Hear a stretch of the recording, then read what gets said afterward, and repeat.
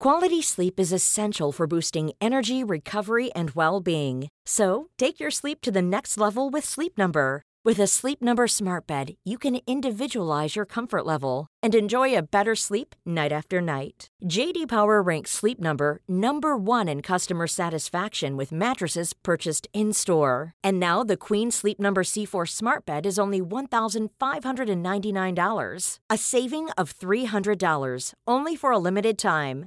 For J.D. Power 2023 award information, visit jdpower.com/awards. Only at Sleep Number stores or sleepnumber.com.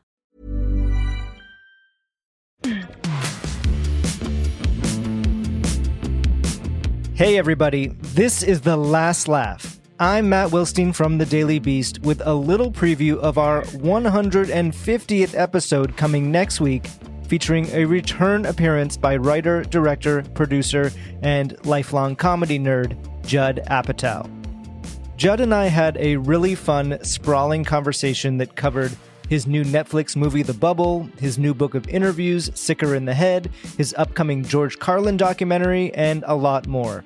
But first, I could not help but ask him what it has been like to watch his daughter, Maude Apatow, become objectively more famous than he is for her excellent performance on the recently completed Season 2 of Euphoria.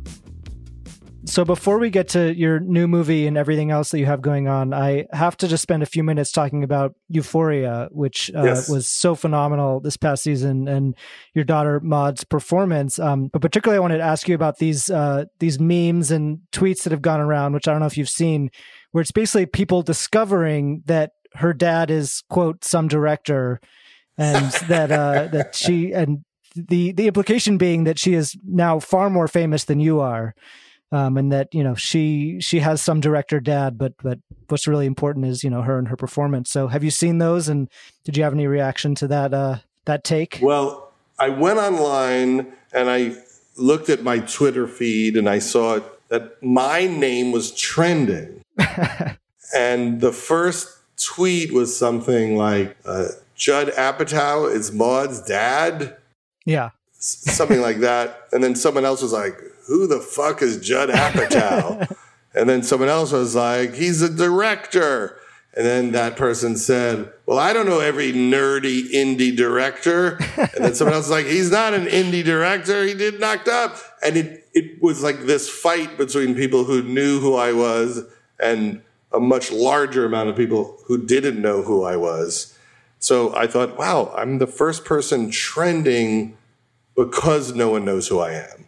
And I took a lot of pride in that. And it's this odd transition from Maude being Judd Apatow's daughter to you being Maude Apatow's father, in a way, in the public consciousness, right? Exactly, which was always, by the way, the plan. I said, it finally worked out. There's not a lot of Michael Douglas fans who are obsessed with Kirk Douglas. It's like you're supposed to surpass your parents.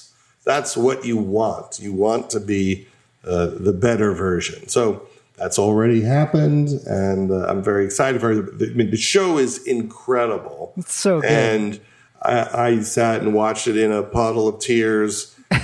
She works on it and works so hard, but you don't really get a sense of what it's going to be from how she talks about it when we see her, because she just talks about, the pressure of filming a scene and what she was trying to do and hoping it came across. And then you see it as a finished story, and it's so moving. And Sam Levinson does such brilliant work. And I just thought what he did in terms of paying off all the storylines for the last 2 years was pretty remarkable. And then I just feel bad about myself that I'm not a better director.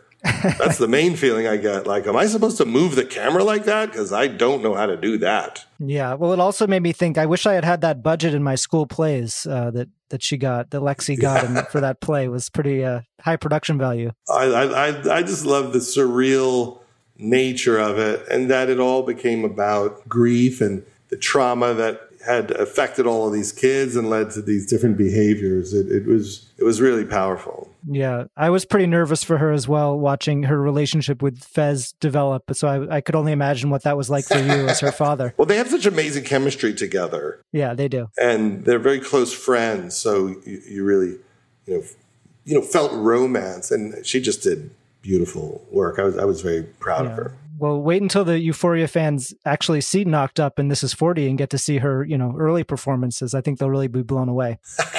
My thing is, I think that people don't look back that often, that there's so much new content that I don't know if a 15-year-old is like, I wonder if there's a good movie from 2007. They're just trying, to keep up with what's coming out now. That is just a little taste of what was such a fun talk with Judd Apatow about everything else he's been up to when he's not watching his daughter crush it on Euphoria. So please make sure you are following The Last Laugh wherever you get your podcasts so you can hear our whole conversation when it drops next Tuesday. Have a great weekend and see you soon.